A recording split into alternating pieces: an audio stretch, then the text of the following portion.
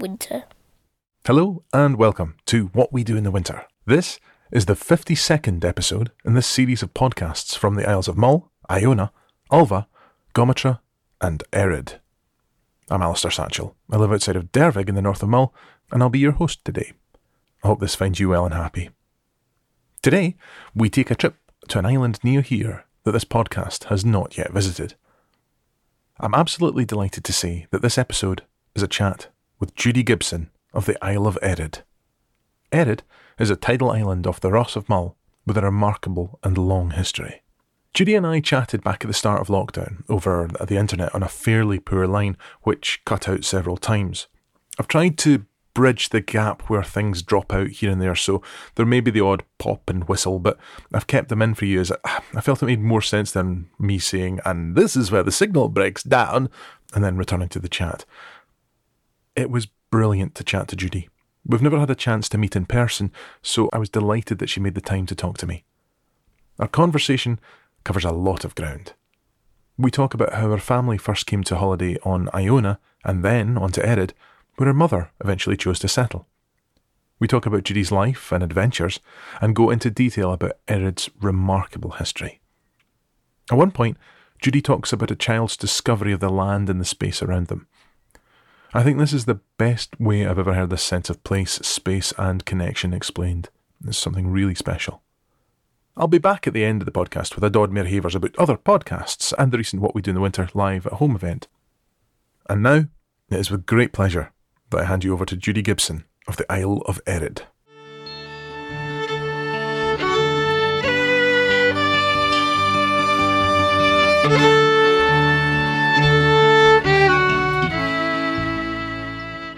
Who are you? Okay, well, I'm Judy Gibson. I live on the Isle of Erid and have done for the last 4 years. But you've got a connection that goes much deeper than 4 years. You've been coming to the island for a long time. Is that right, remembering that? Well, I have. I've been coming here since I was about 11 years old. And before that, I would go to Iona. I think I probably first went to Iona as a baby with my parents for summer. And then they went every year until I was about 10 or 11. And then we started coming to Erid. So yes, there's a long history of visiting it in the summer months. That goes back a long way, yeah. So where was home that you came from? Where was the home that you came from? Was it down south? Was it in the borders? No, England, North London.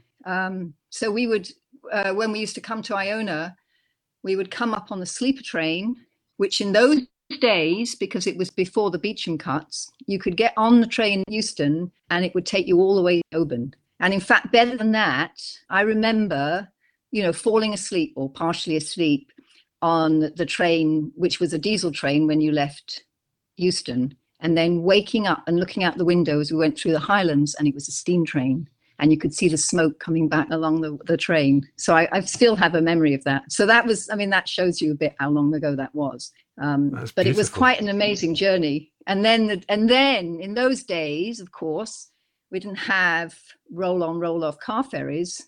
There was a ferry that took you to Craignior but didn't take cars, and there was the George V steamer that round trip of Mull to Iona. So that's the way we used to go if we could.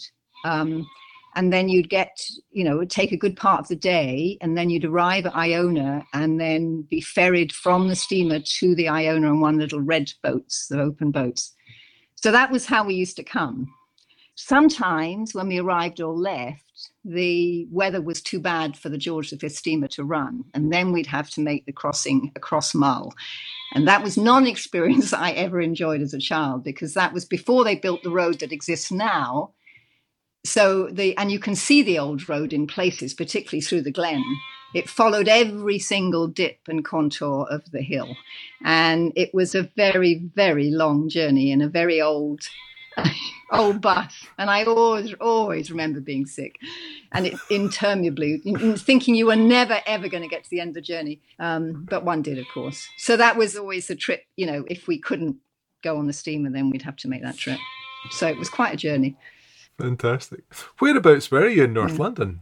Sort of right at the end, sort of between Barnet and Enfield, and the north. So sort of we were actually on the edge of the green belt. So from our house, you could look out over fields and woodlands in one direction, and then basically London was behind us. So that was kind of quite a nice location to grow up as a kid. I think it's worth digging into London for a second, because would I be right in thinking, say, that you grew up in the 1960s then? Well, late 1950s. Wow. Into the 60s, yes. I mean, we first came to Iona probably 1955, something like that. Oh my goodness! Yeah. Wow. Okay. So I was wondering, what do you remember of the contrast of home, North London, a bit more suburban, but then the centre of London must have been so different, and then Iona. What was the contrast of that like for you? Iona wasn't as busy in those days anyway, but there was sort of the freedom you still have there, where you can go out of your door and you don't have to worry about traffic, and you can just go and walk and do what you want. So I think that was lovely. As kids, I mean, we used to go all over the place. And my brothers, I remember one of my brothers would spend most of his vacation working on the red boats, because in those days you could get a job, an unpaid job, but that didn't seem to matter, as a bow boy on one of the red boats. So you'd stand on the bow, and as soon as it came up to the jetty, you'd leap ashore and tie it up. Now, they wouldn't do that. There's no way could you do that now. And my brother must have been 8 or 9 at the time, but he'd get up and of course it was one of those things, there was a little bit of competition to get that job. So you had to get up there as soon as the red boats were ready to go. So that's what he'd do. He'd get up and he'd go down to the jetty, and he'd spend the whole day going back and forth on the red boats to the steamer, and then come home. And he was in bliss.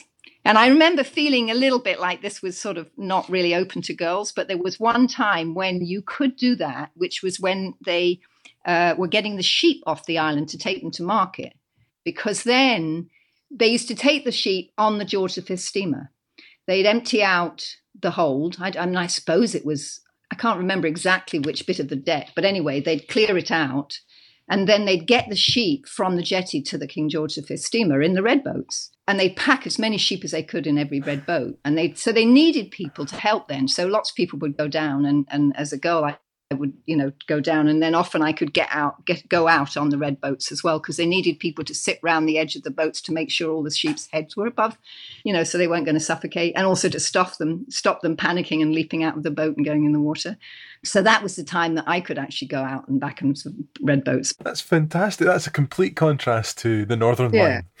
Oh, absolutely. Well, right. I mean, it just, so different. Yeah. That's brilliant. Yeah.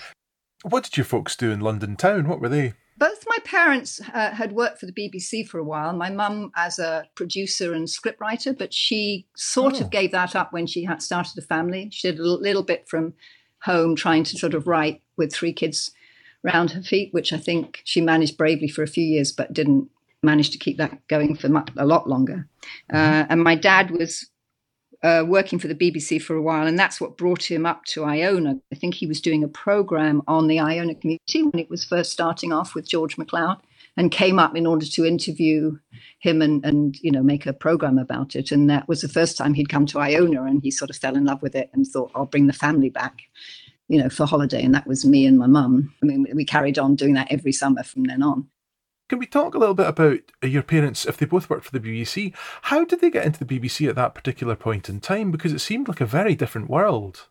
Oh gosh, yes. I actually don't know how they got into it. I mean, I'm not too sure of the history there. And they were working in different areas in the BBC. So I think my dad was, I mean, he had a job certainly with the BBC for a while, where he was actually out in Africa quite a bit because he was involved in the independence. So he was working with the Nigerian Broadcasting Company to sort of set them up independently from the BBC, which had been sort of, kind of running the show there. Mm-hmm. So he was out there for quite a bit in the late 50s, around 1960. I honestly don't know the history before that with him joining up with the BBC.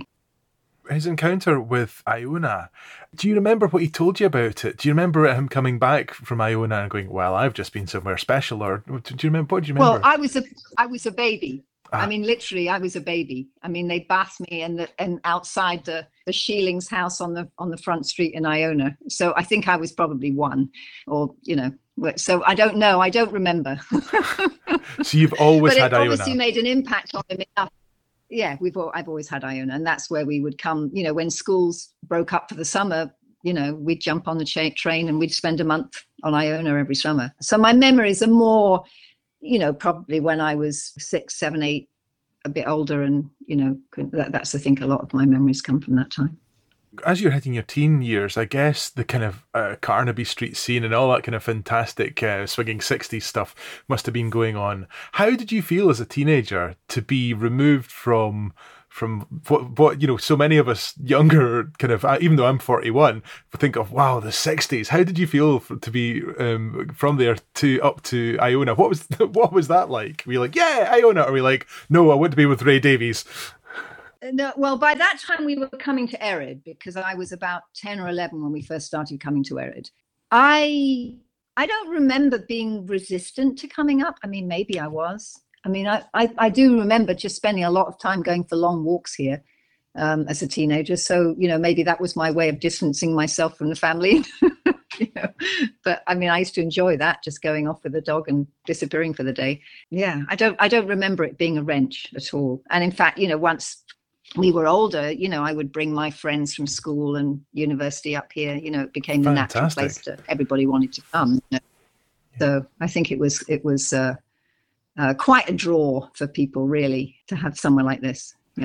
So where does the Ered connection come from? How did your family first discover Ered? Our summers, basically, the Blacks of Clach and Corrit would empty out the hay out of the barn and move in, some bunk beds and a table and a gas stove, and then we'd turn up. And so it was probably quite reasonable, but I suspect as the three of us, the three kids, got older and wet summers, my parents were starting to think maybe this is slightly more salubrious accommodation we could find.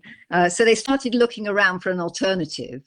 And I guess there was not much available in Iona. I mean, by this time, Iona was starting to get more and more popular, and it was hard to find places. So they started looking around, and I guess, kind of stumbled onto Ered one day. And at that time, it was owned by Hamish Dawson Bowman, who had bought the island from the Duke of Argyll in the 50s.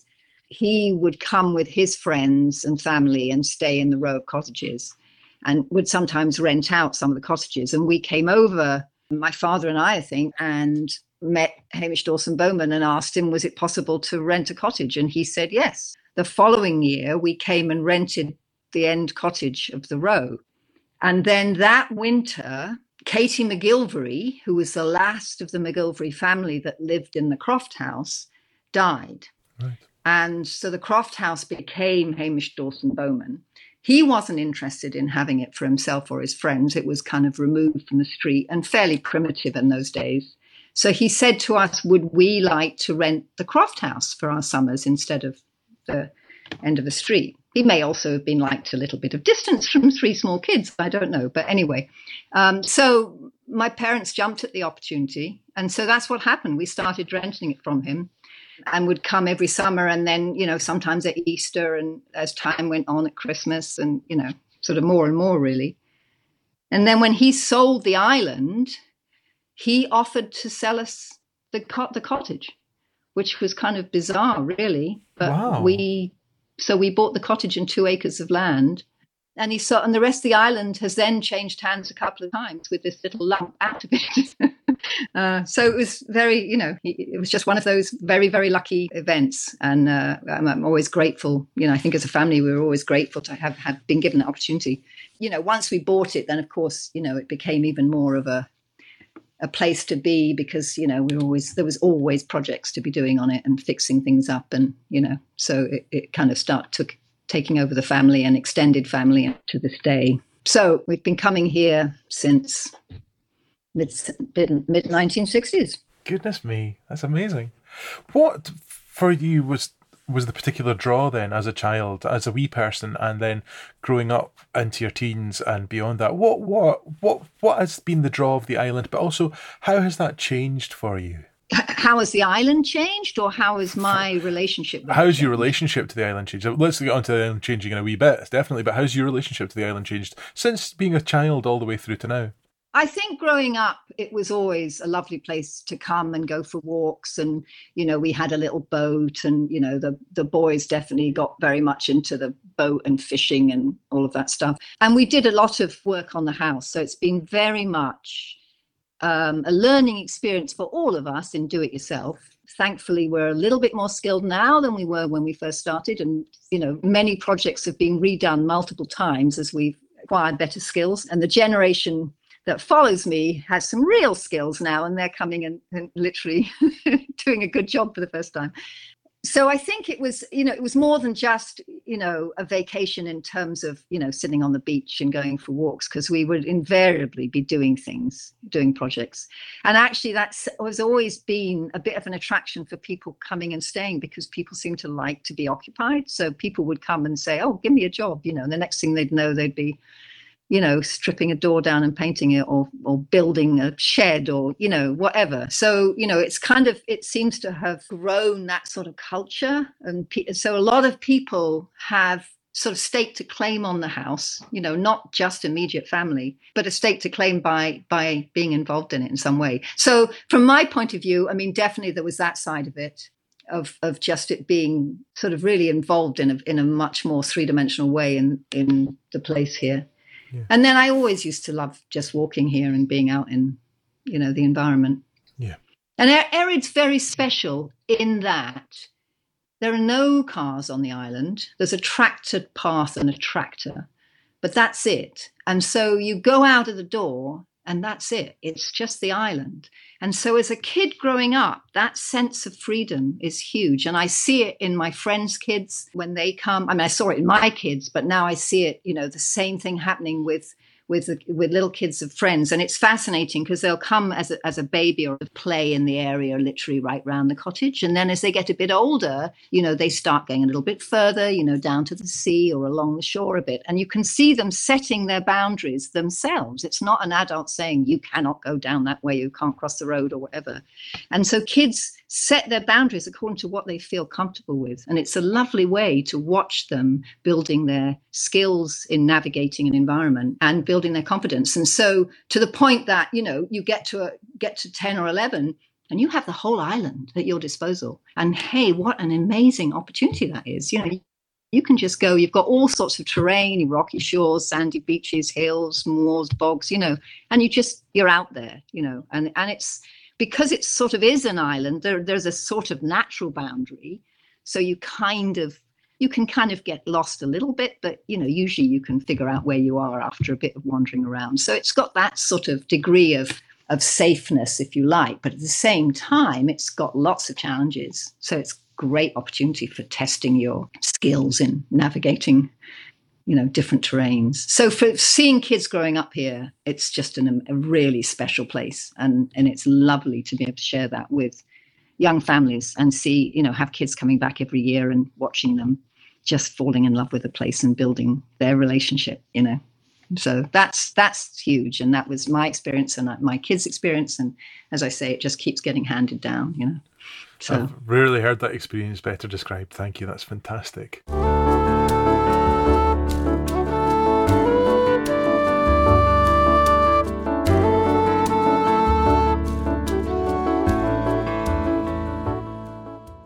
Your mum came to live on the island for 20 years.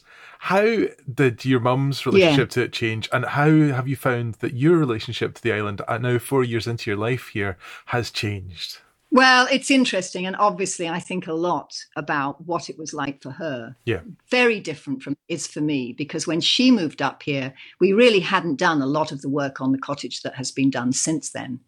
And so she was very much a pioneer. She basically got the garden together. My brother had been up here for a year before Mum moved up here, and he sort of broke the ground of the garden. But basically, Mum did, through her efforts, got it into a really quite a productive area. And at that time, there was no trees or bushes or anything like that. It was just open moorland, Yeah. So, whereas now, I mean, since then, I look out and I've got conifers and bushes and alder trees and, that have all grown in that 40 years or more, and now make a very different environment to garden in than she had. So I often think about her when she was here. Of course, we're going back to the late 1970s. Phone conversations were quite expensive. So it was down to letter writing. And at that time I lived in America. And so we used to correspond with letters, which meant that it was often weeks before, our communication could make it sort of round trip. But she wrote beautifully and with lovely descriptions, many of them very humorous, but about her, sort of literally running over coal frames as they were blowing across the valley and, just having to deal with, just various disasters and managing, and I just think that, and the house was drafty and it wasn't well heated and the roof leaked and, all these things that have been fixed pretty much for me. So I think she was quite amazing to have sort of managed it all. But she did. She lived here till she died. And of course, it was lovely for us. I mean, I had a young family at that point and my brother had young kids. So we would just turn up, and she'd be here and there'd be a meal and, beds made and just change the whole experience of coming here. So huge impact on us all having her here, really. Why did she choose to come to Erid? Well, I don't know exactly. Except I think that she had been sort of stuck in a sort of North London suburban house raising 3 kids, and then she had a series of elderly relatives that she looked after until they died. And I think and then various other, because we used to rent out the top floor and there were various family, single parent families. And anyway, I think she had got to a point where she felt like, I'm actually done with looking after people and being there for everyone else. I'm just going to go and do what I want to do by myself and be up here. And that's what she did, and I think I totally get it, really. And it's my experience too, in the sense that the family want to come here. Yes. I mean, they'd come here if I wasn't here. Yeah. So now it's like, I know they'll come. So it's like, they don't have to think, oh God, we got to go see mum. They're going to say, oh great, we're going to go to Erid. Oh, and mum's there. It just changes it, And so it's kind of like a guaranteed place to have visitors, although not right now. But, and I think, for my mother, it was the same. It was where we'd all turn up and we'd bring our kids and, we'd be there for a long time. And she was always very glad when we went and would appreciate the solitude because, having had 5 kids running around her for a month, I'm sure she was quite glad to be back on herself. But then she'd always be looking forward to our next visit. Yeah. In terms of being on the island on her own, I guess TV signal, in the late 70s, TV signal wasn't a great thing. And radio signal was around. There was a radio, you had medium wave and things like that. But was she a big reader? Was that one of her things? Obviously, she's a writer, as you say. But oh, yes. She is a big reader and we have inherited her books. And that's one of the issues with this place is that any spare wall has to have a bookshelf on it. So, yes, there are plenty of books and she was an avid reader. I think she single-handedly kept the mobile library going with her massive orders of books. Yeah, she read a lot. She listened to the radio a lot. We never had a TV. We still don't have one here. It's not worth it. The reception's so crap. So she used to have an old TV that played VHF tapes. VHS, yeah. And so we'd get sent tapes of, movies and things like that. So I think she used to watch those from time to time. She took up a bit of wood carving. She used to took up making rag rugs for a while. She was definitely observing what was going on around her. I mean, she was very aware of the environment around her and so would notice the things going on. So, and then she did a lot of gardening. Yeah. Did she return to her own writing craft as well? Not in any huge sense. She used to write lovely letters, as I said. She got involved a little bit with the local community because at that time, the community on Erid, the Fintón community, because when she was here, that was the time they were trying to raise funds to build a new village hall in Benesson, and they would do a Christmas show every Christmas with local people doing acts in order to raise funds. And my mum, with her producing and writing experience, kind of corralled the Fintón community that was here at the time, and they would put on a play. and she would write it usually, and it would be something local. There was one around the sort of Stevenson Lighthouse thing. Often they would be making fun at themselves, which I think was very good. And so she would write these scripts and then insist on rehearsals and making sure that everybody learned their lines. And I think I've never saw one. I wish I had. I was never able to be here when they were on, but I believe that they were quite popular. And so she did that. As far as I know, I'm not aware of any other writing that she did beyond that. Let's come now to a little bit about your own journey and your own life, and then we'll return back to the island and set the context of the history of the island. But so, as a child, you grew up in North London, and then you've got Errid. You've at first Iona as a holiday place to go to, then Errid as a place to go. What did you do with your life of studies? Did you go to school? Did you go to university? Where did your travels take you? I went to university. I was at York University and did a biology degree, but I didn't really take that anywhere. I got involved with some other students when I was at university, and we started an alternative bookshop in York, which I spent time doing for about 5 or 6 years after I left college. And it was one of those, 70s experience where people gave us money and donated money, and we were able to buy a building and get a bookshop running. And wow, it was great. It was absolutely wonderful. My dream. You couldn't do it now. You couldn't do it now. We had no experience whatsoever. It was a collective, of I suppose must have been about 8 of us. We learned as we went along, but it was successful. It filled a niche. Well, it was an alternative bookshop. So the idea, our remit when we started was to supply books you couldn't get the mainstream bookshop. Ooh, at that time, with the burgeoning feminist movement, the environmental movement, the gay climate, we brought in a lot of political books from America and the East, and we had a whole lot of. We imported quite a lot of books from the States, so we had a very good poetry section, interesting enough. And then we did a lot of feminist writing and environmental stuff. And there was a whole lot of magazines at that time, which probably aren't around anymore, like Spare Rib and Undercurrents. And we were the supplier of all those. And so people would come to us because they couldn't get that sort of stuff anywhere else. That's amazing. And in fact, lecturers at the university, some of the politics lecturers used to model their courses on the books that we could get. So it was, we were there at the right time, and there was a niche that we did a pretty good job of filling, I think.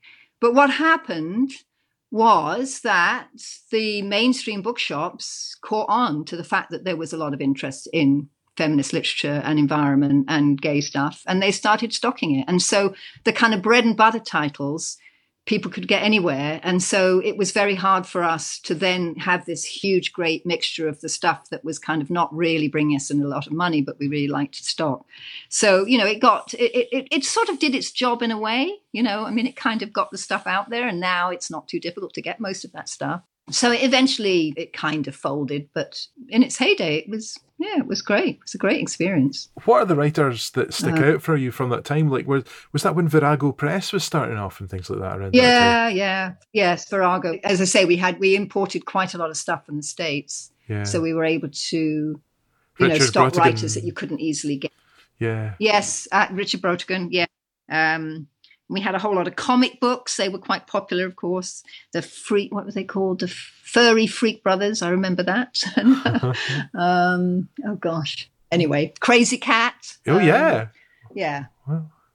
Remember Crazy Cat? Okay. That's cool. So things like that. And there was a movement at that time. There were quite a lot of alternative bookshops springing up. So there was a kind of, association of them, where we'd sort of support each other. We also made badges, the little buttons, badges. Different campaigns would want, 500 badges of stop nuclear bombs or, sort of women's rights or whatsoever. Yeah. We'd make those and send them out to various campaigns. So that was quite a profitable sideline that we got into. So yeah, it was sort of taking the opportunity at the time, but I can't imagine doing it now. Such a different economic climate. It would be very, very challenging. Yeah. How long did you stay in York for after that then? Well, I suppose I was there close on 10 years altogether with the university time as well. Something like that, yeah. Yeah. And where did your travels take you after York? What was next on the horizon? Well, I spent a little time up on the west coast of Scotland in Applecross. Lovely. And then I ended up in the States with my husband, and he had got a job over there. So it kind of, my life changed rather dramatically from sort of moving around a little bit in this country to going to the States. And that's where I was for the next 30 years. So it's sort of, it's a big switch. Whereabouts were you in the States? I was in Massachusetts, about 30 miles west of Boston. Well, I was in Boston, Cambridge. Boston and Cambridge are two cities that border a river. We were in Cambridge when I first moved out there. And then we moved out into one of the suburbs of kind of Cambridge. And then we finally moved further out when we bought our first house, which was a little cottage, and we couldn't afford Boston prices in those days. So we moved further out. Now it's in the commuter, distance now. So it's very different. But when we moved there, it was fairly isolated from Boston still. What was it like living in North America at that period? Must have been quite, was it exciting? Was it quite a suburban existence? What was it like? Well, for me, it was a complete transformation of my experience, and I wasn't totally happy with the whole thing, but I got used to it. I mean, it was, because I'd really been living up, well, in York, but then up in Scotland, and sort of, fairly sort of rural areas, and definitely not in the middle of a sort of very consumer orientated culture. And so I think being sort of suddenly planted in a pretty affluent part of the world, and with all of that going on, it was kind of took me quite a bit of getting used to. I don't know. I mean, it was. I didn't know anybody, so it was quite hard at first. I mean, apart from my husband, I didn't know anybody, so I was and I had small kids, so it was the first few years were a bit lonely, and I got to know people through play parks and story readings at libraries and stuff, is where I built my, friendships with other mums. So it took a while, I think, but we had a pretty good life, really. I mean, certainly probably for the kids, they had a much, sort of more affluent upbringing than they probably would have had in this country, I suspect. So it was different. It was different. But I would come back every summer. I mean, sort of part of the agreement of going was that I'm coming back every summer. Yeah. And it was sort of twofold. I mean, it was one, because I just loved being here, but it was also, I really wanted the kids to continue to have a strong bond with the family. And that I knew that by coming back here, they'd be meeting with their cousins and their uncles and, as well as their grandparents. And, so we did that. So every summer, as soon as schools were out, we'd jump on a plane and I'd be back with the kids for, 4 or 5, 6 weeks at a stretch, staying with my mum. And as a result of that, my boys all grew up with not only a close relationship with their cousins and uncles and grandparents, but also a really deep love of this place. And so they now have the same, like, when can I next get over? And I want to be here for longer, and, this sort of thing. So they've definitely got the bug, as it were. I love that, so that sense of place and belonging and connection, it's like different strands that are knitted together, and they don't pin you down, they root you, they allow you to flourish and grow by their connection to a place and people through that place. I think that's very evident from what you're saying. And I think it's such an important thing, and I don't think we always recognize that enough. I think, it's like people often, and I think it's something that maybe people are finding out at the moment, because they're kind of stuck in one place. And so they're getting to know their immediate environment much better than they ever did before. I mean, I know this is a kind of extremely beautiful place, but it's still that association with somewhere where you notice the little differences, you get to know the rhythms, you get to understand the life that lives, the natural life that lives here. And building that sort of relationship is so important. Yeah.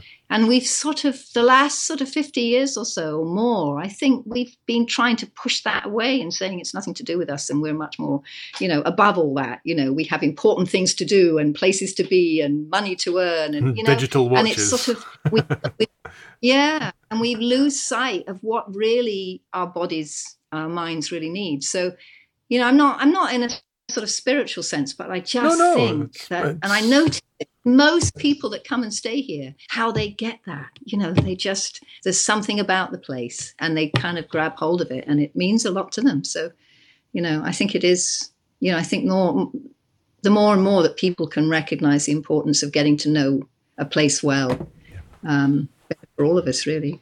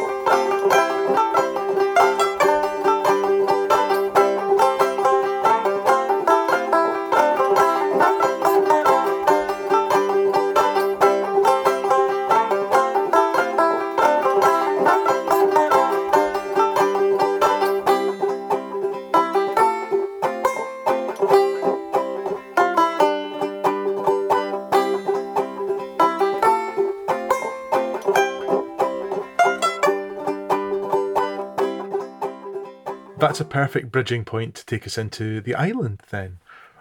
What is the history of Erin? That's a big question for you. Tell me all its history from Ice Age onward, please. How many days do you... Yeah, so it's interesting. So here's the thing. I mean, and it was a bit like a light bulb moment for me, because I'd only been coming in the summers, really. I mean, a couple of Christmases, but mostly it was the summers. So I really only got to see the place in July and August. And so being here year round, and particularly through the winter, when the bracken's not here, it was like this veil had been removed, or a cloak had been removed from the island, and you suddenly saw the real island underneath. It's every little bump and mound and whatever. And I remember going out through the first winter I was here, and it felt like every time I went for a walk, I'd come across a pile of stones, a wall, an interesting sort of mound, and it's just and then the shape of the land. You could see the old lazy beds, and I suddenly realized that the island had been really habitated for periods of time. People had been growing things here and living here, and had left their mark. And because basically nobody's done anything to the island, at least once you get beyond the sort of the lighthouse settlement, nothing's happened to the island. So you can stand on a hill. I mean, it's the same with lots of places in Mull, but it hits me here. You stand on a hill and you look at the view, and you know that somebody stood on that hill 6,000 years ago, 8,000 years ago, and had the same view, and very little change, maybe a few more trees, and you don't get that in a lot of places in England, because so much of the land has been completely changed by human processes, But here, the changes, the farming has been very much working with the environment. So it's the sheltered valleys, the fertile bits that have been farmed, but the rest of the moorland and the hill is untouched. So I think for me, that was sort of revelation. It's like, oh, what? Who was here? Yeah. What are they doing? Yeah, the continuity. So I started... Yeah, absolutely. And so I started sort of making a mental note of where I found things, and then ended up sort of putting them on a map, making a note, oh, well, here's a wall, and here's a pile of stones, and here's maybe a house foundation, and sort of getting, I wonder what they are, and reading up a little bit about it, but not really I don't have any history background, so having really no idea. And then I was speaking to Christine Leach from up near Pennygale Way, and who's a very fascinating source of historical knowledge. And she said, well, my brother's an archaeologist. He might be quite interested. I mean, my cousin, I think it is an archaeologist. And he might be interested in, coming to Erin and having a look, So she put me in touch with him. He came over and he brought a friend with him who was also an archaeologist. Peter's retired now, but this friend, Phil, currently works with Archaeology Scotland.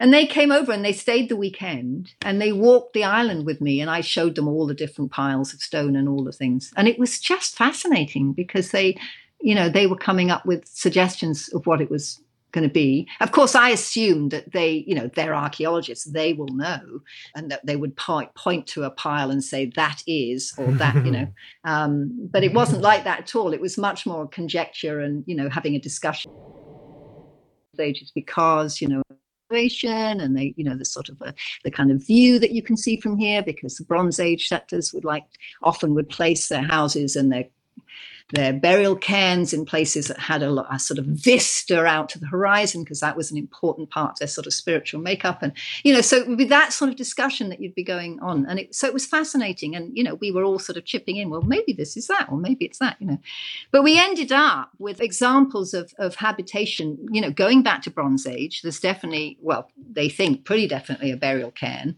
or more of those, and some house foundations. There's definitely Iron Age. There's a dun, the fort, as one of those that's already been established on the island. And then again, house foundations, and then medieval stuff, And so you just realize this place has been used. And then you think, well, why? What's so special? And then you start thinking about the people, what it was like in those days. And you have to shift your mindset, because we're so much bound to looking at places in terms of accessed by car, or rail. And in fact, that wasn't how people got around in those days. They used to sea. And so you're then thinking, okay, well, if you look at it from a sea point of view, and the people are moving up and down the west coast of Scotland, and they're going over to Ireland, and they're going round to the top of Scotland to Scandinavia, and they get carrying on down the west coast and going to Europe. I mean, this has been going on for millennium. In which case, then Erid suddenly becomes quite a desirable stopping off place. It's sort of a nice kind of route between the more northern islands and the south. So, and then you think, well, there's lots of sheltered harbours, and there's fertile soil in places, and some sheltered spots, and for setting up a farm. So you can start, when you start having that mindset, it changes the way you look at the place, and you don't see this kind of what you thought of as a barren moorland with rocky outcrops. You start seeing it as somewhere that actually could be quite a good place to live. So that was, it was all that sort of changing of mindset for me. And I'm sure that other, historians and other, local experts will say, well, yes, of course. But for me, it was like a revelation. Yeah, of course. So, yeah. So I sort of enjoyed that. So, I mean, I carry on every time I go out, I find new bits to add to my collection, as it were, of possible, what could that be? And recently with a neighbor who has a GPS unit that can link with a computer program where ultimately we can map on, and we can put entries onto a map, onto an Ordnance Survey map. So we started walking the walls. So we're going to actually document every single walls, but I think they are, and then sort of superimpose those on a map, because I think that would be quite interesting, particularly if we can, over time start trying to sort of date the different walls and get a sense of which walls were erected when. So that might be quite fun to do. That's amazing.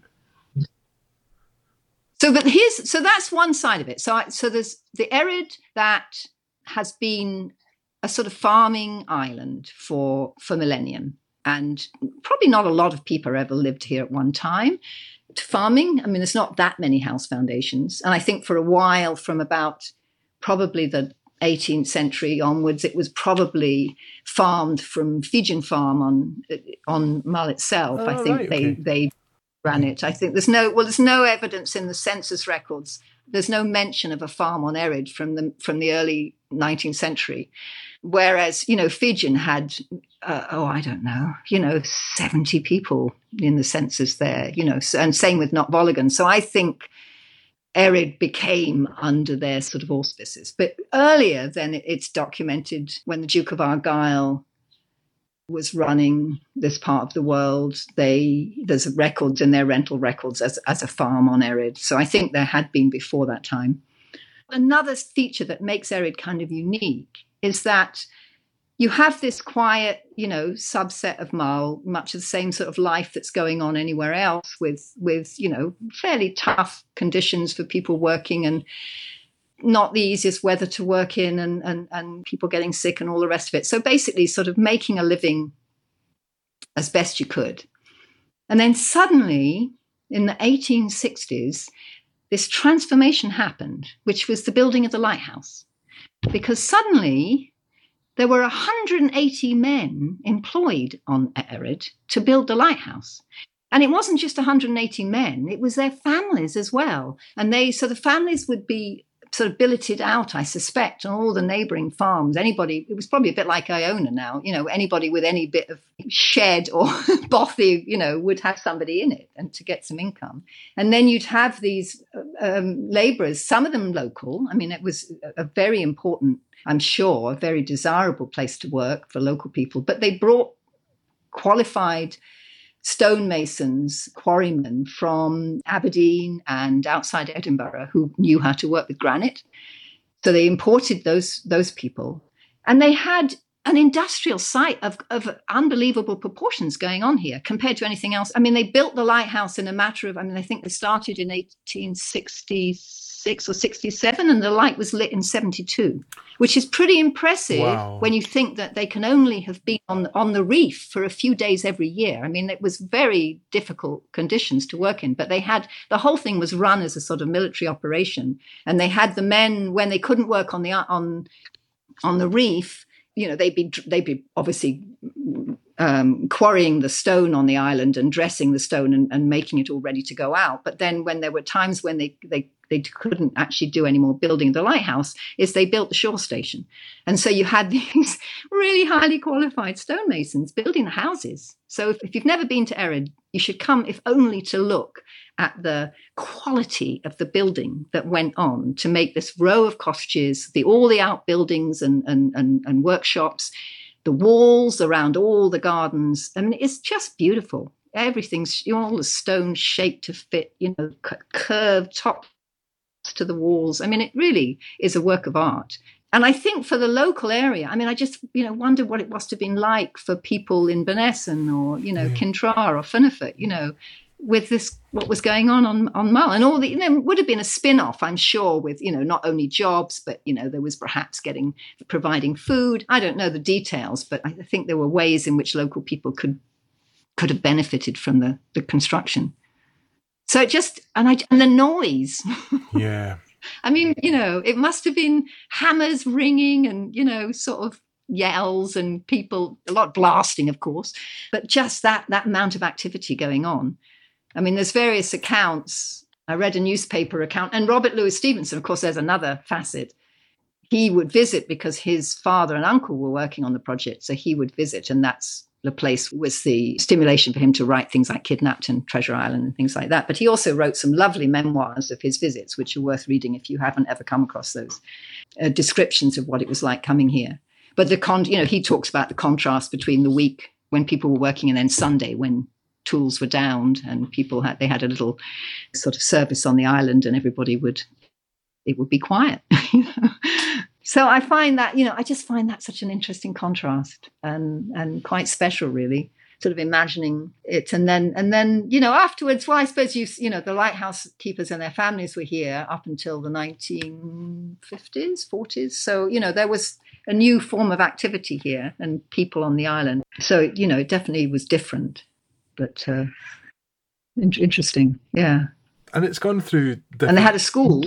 It had a school? I didn't know that. Yeah. Wow. Oh, there was a school on Ered. Yeah. Well, there was 8 or 9 families with anything presumably from 1 to 5 or 6 kids. And so there was the practicalities of getting off the island and going to the local school at Craig. It made a lot of sense to have a teacher here. So they had a resident teacher, and one of the houses was for the teacher. And then they opened it up to local kids. So Bella Cameron, who used to live up at Knockvolligan, used to come to school here. And so she would walk down and her father would ferry her across onto the island when the tide was in. And she would come to school here. So I've had conversations with her just about that experience in itself. So, yeah, I mean, they had, 12 plus children in the school. So quite interesting. And there's some memoir. There's a couple of memoirs that I've come across of children of the lighthouse keepers recollecting their time on Ered. So it's quite interesting to read those.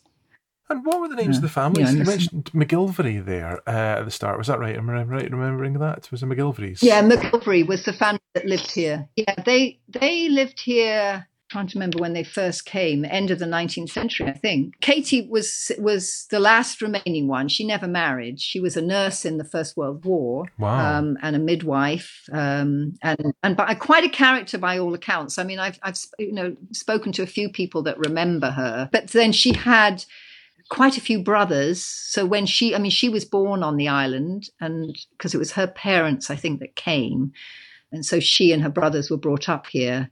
Some of the brothers were lost in the First World War, died in the First World War, I think. One of the last remaining ones ended up being sort of employed by the lighthouse board, as postman and general maintenance guy and stuff like that. So he had some work here. Yeah, so they were here for quite a while. And interesting enough, talking to one of her nephews, his wife was still alive. She died just last year and she was living in Benesson. So I managed to get a chance to talk to her a few times before she died. And she can remember coming here with her husband and talked about how, it was in the summers, and fish and just sort of hang out on the island. So it's kind of nice to feel that it had a bit of that history before we ended up here, that there was something about the place that families would come and congregate here. Lovely. So, yeah. And it's been through the island itself's been through the hands of different people. So the Duke of Argyll obviously had it for a long time. Who was the gentleman you mentioned earlier on that had it, the triple-barreled name? Oh, yes. So that was Hamish Dawson Bowman, who bought it from the Duke of Argyll when it was first put on the market back I believe in the 1950s. So this was after the shore station had moved to Oban. So there was no longer the lighthouse keepers and their families were living here. So the place was sort of empty and a bit neglected. So Hamish Dawson Bowman bought it and loved this place. And I think he brought his family for a number of years. And I think had a deep love of the island. And then he sold it. What was Bowman's story? Where was he from? I think he was from Glasgow. I can't remember what his business was now. I'm sorry. His son still comes up. He comes up and stays in Benesson and comes over to Erid quite often. So there's still quite a strong family connection there. So Dawson Bowman sold it on. Who did he sell it on to? Well, he sold it to the Cowles, who only had it for a few years, and I don't think it was the right match for them, really.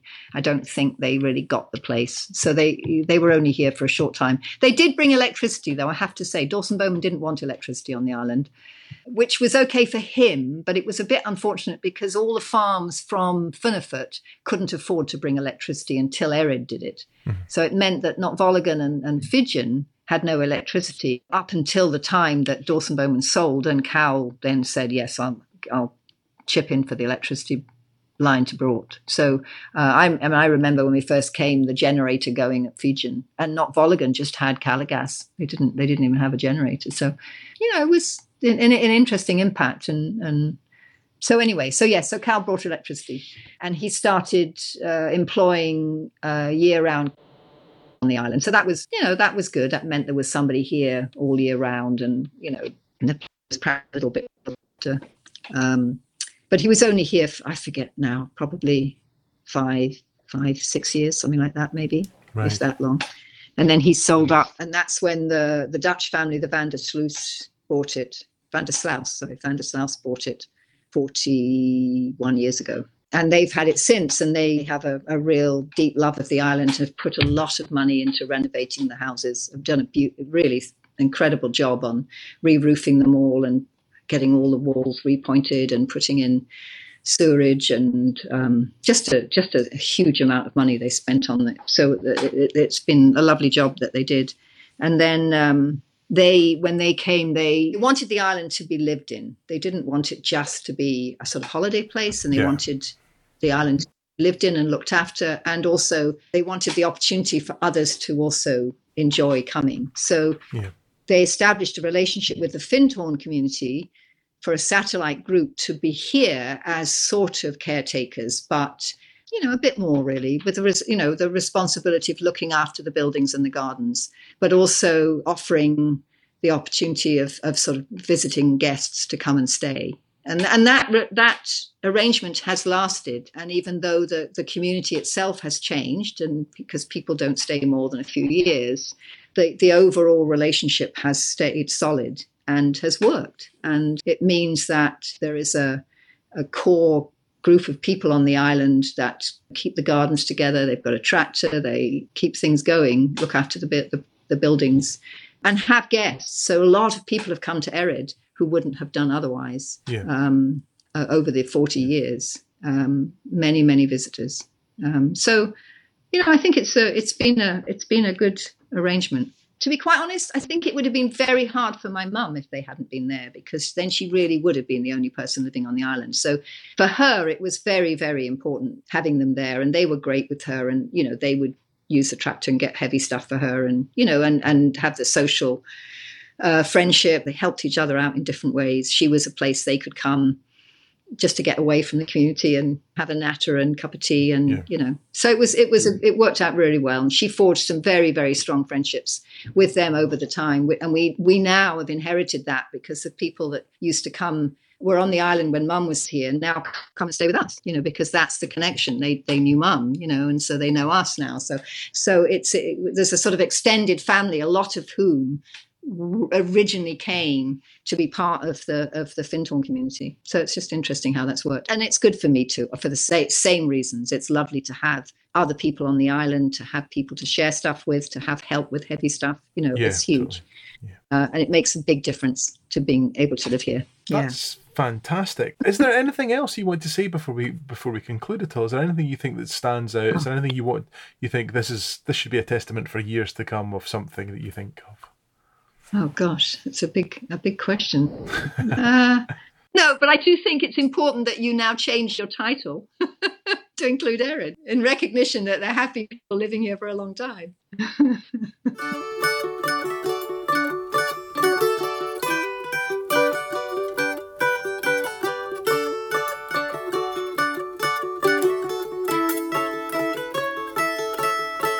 Thank you so much for your time on this, Judy. I really appreciate it. It was an honour to get a chance to talk with you. I hope that this rectifies the omission of Erid from my map. One day soon, I hope to actually set foot on the island and come and say hello too. I am conscious that there's a good few omissions on the podcast map. I've not really spoken to anyone from Salin, Craigenure, Loch Don, or anyone connected to Inchkenneth and Little Colonsay. So I'm looking to rectify this in the coming episodes. So please excuse me if you feel that your community isn't particularly well represented in this project as of yet. As I've said before, I'm navigating it from point to point as the track unfolds before me. A friend who listens to the podcast lately was asking about other podcasts to listen to. Well, there's so many out there. If you're particularly interested in something, there will be a whole host of podcasts around that subject, without a doubt. Recently, I've been really appreciating the Myth, Legend and Lore podcast by Siobhan Clark. Siobhan shares a wealth of myths, legend and lore with the listener, going through the tales and exploring their meaning and cultural context. She looks at Norse and Celtic myths and much more. If you're a regular listener to What We Do in the Winter, there's a very high chance that you'll love Siobhan's work, and also her book, The Children of Midgard. During lockdown and the whole pandemic period, I've been away from the news. I just can't stand it. It's just too upsetting. So the only news source that I've really engaged with on a regular basis is the Big Light Network's Talk Media show. It's hosted by Stuart Cosgrove and Eamon O'Neill, and each week they talk to a guest about the key issues of the news from that week and take it apart with a critical eye. I love it. And it's so good to hear such fine broadcasting in a Scots voice without the constraints of mainstream broadcasting. I can't recommend it strongly enough. The Big Light have a whole host of other podcasts that may be of interest too, all created here in Scotland by some of the very best in broadcasting. They're a really positive stable with amazing things in store, so do check them out. Links are on our webpage. Another podcast that makes me smile is The Offcut Straw by Laura Shaven. To quote the podcast's website, The Offcut Straw is a podcast where successful writers share the contents of their bottom drawer, the bits of writing they never finished, had rejected, or they just like to hold on to for nostalgic reasons. Actors perform these pieces, and the writer chats to the host, Laura Shaven, about the stories behind them. It's a podcast created with love and passion, and it's very, very much worth your time if you're interested in writing and performance. I have a kitten beside me who is trying to take the blind down. Temple, stop that. Naughty. Come and have a wee purr for the listener. That's Temple Grandin, one of our two new kittens. Hello, Temple. Right. Another network to check out is Great Big Owl. They've got so many brilliant shows that will raise a smile on your face. Particular favourites in our household include Plenty Questions, a short quiz show, Box of Delights, Julia Rayside's superb TV Memories podcast, The Rule of Three, where comedy writers and performers talk about the work that influenced their careers, and Cabin Fever, where two very silly boys talk unstructured nonsense with friends and guests. Do check out Great Big Owl's stable, they're brilliant. Needless to say, I can't recommend the work of Adam Buxton highly enough. His recent episodes talking about loss and grief have been among the best broadcasting I've heard in years. Right, that's a couple of recommendations for you, and hope they please you. I've recorded another few episodes of the podcast, so there's lots more to come from What We Do in the Winter. I'm also going to try and edit the recent What We Do in the Winter live at home episode, which was themed around the sea, down into maybe a couple of podcasts. It's quite long, though it may take me a wee while to do that. Thank you to all who came along to that, especially those of you who gave your time to speak, including Sheena, Davey, Ian, Nick, John, Sandy, and more. My kitten has knocked my laptop over. And thanks to our listeners from across the world. It was so lovely to have you there. Just before I go, I wanted to say that when I was editing this episode, Judy's precise choice of words to describe Erid reminded me of the work of Kathleen Jamie. If you get the chance, please do check out her writing. She's one of the most precise wordsmiths around. Look out for both findings and sightlines amongst the rest of her work. She's a total master of the craft.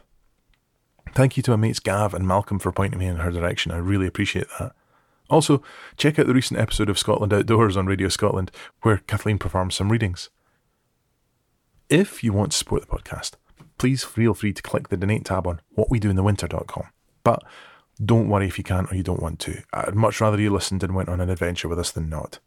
And on that note, thank you so much to our monthly supporters. I really appreciate it. It brings a big smile to my face every time I see your names come up, so thank you so much. If you could leave a star review on whichever platform you listen to, I'd be really grateful. It just helps to spread the word about the project and makes these stories more accessible to more and more listeners. And I think they're really special, these stories, so if it's possible, please leave a star review somewhere. Thank you. And thank you, as always, to those of you who reach out and say hello. It makes my day to hear from you. Thank you for listening. I look forward to catching up with you again soon. Morantang. Shinakade. This episode is dedicated to the memory of Richard Fairbairns of Dervig, who passed this week.